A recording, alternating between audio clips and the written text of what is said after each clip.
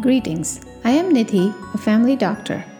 Having practiced in a variety of settings, different countries, rural and urban environments has given me the privilege of caring for many patients and sharing important moments of their lives. This podcast tells us of the lessons learned from these stories, the thoughts provoked, emotions generated, as well as a hope that I can create an understanding of actions and lead a path towards kindness.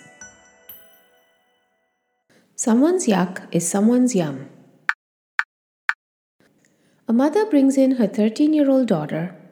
Doctor, I want you to check her. I think she's getting fat. The bubbly young girl appears a little embarrassed and uncomfortable by this statement, but she willingly allows me to examine her. Her belly is tense and distended. I feel a mass and I'm worried. I want to schedule an ultrasound quickly, but the mother is very sure that her daughter should not miss any school. So the ultrasound is scheduled 2 weeks later on a school holiday. A very worried radiologist stat pages me and gives me a preliminary read on the ultrasound. There is a 26 centimeter ovarian tumor concerning for a malignancy. We ask the mother to take her daughter to the emergency room for an immediate CAT scan, more investigations, and a discussion with the specialists. I schedule to see her in 2 days so we can answer all the questions the mother-daughter may have. I prepare for this appointment.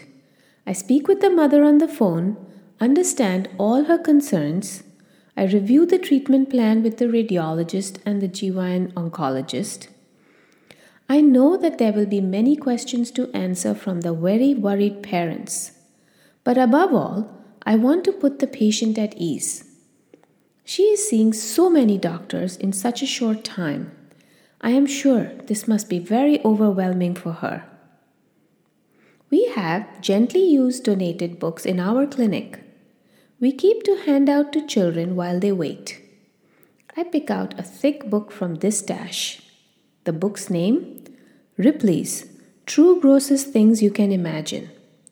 The bright cover shows a photograph of a person eating a grub.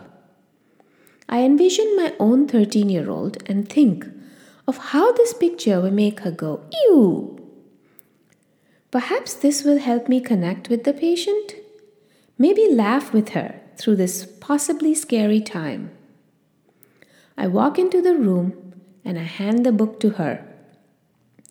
As she looks at the cover, her first statement is, "Hey, my grandma has this snack where she lives. This is a healthy snack." I am so glad that I allowed this patient to start the conversation in this case. She went on to have a successful surgery and is now a healthy teenager, growing up the way she's supposed to, coming in once a year for her physical. This patient highlights intergenerational connections that exist despite migration. How one's culture is always a part of their identity.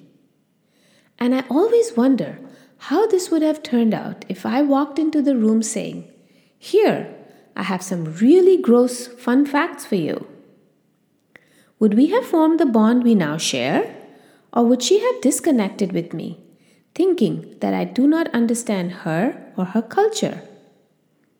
The comment my patient made on seeing the picture reminded me of how my daughter's first grade teacher always said, "Someone's yuck is someone's yum."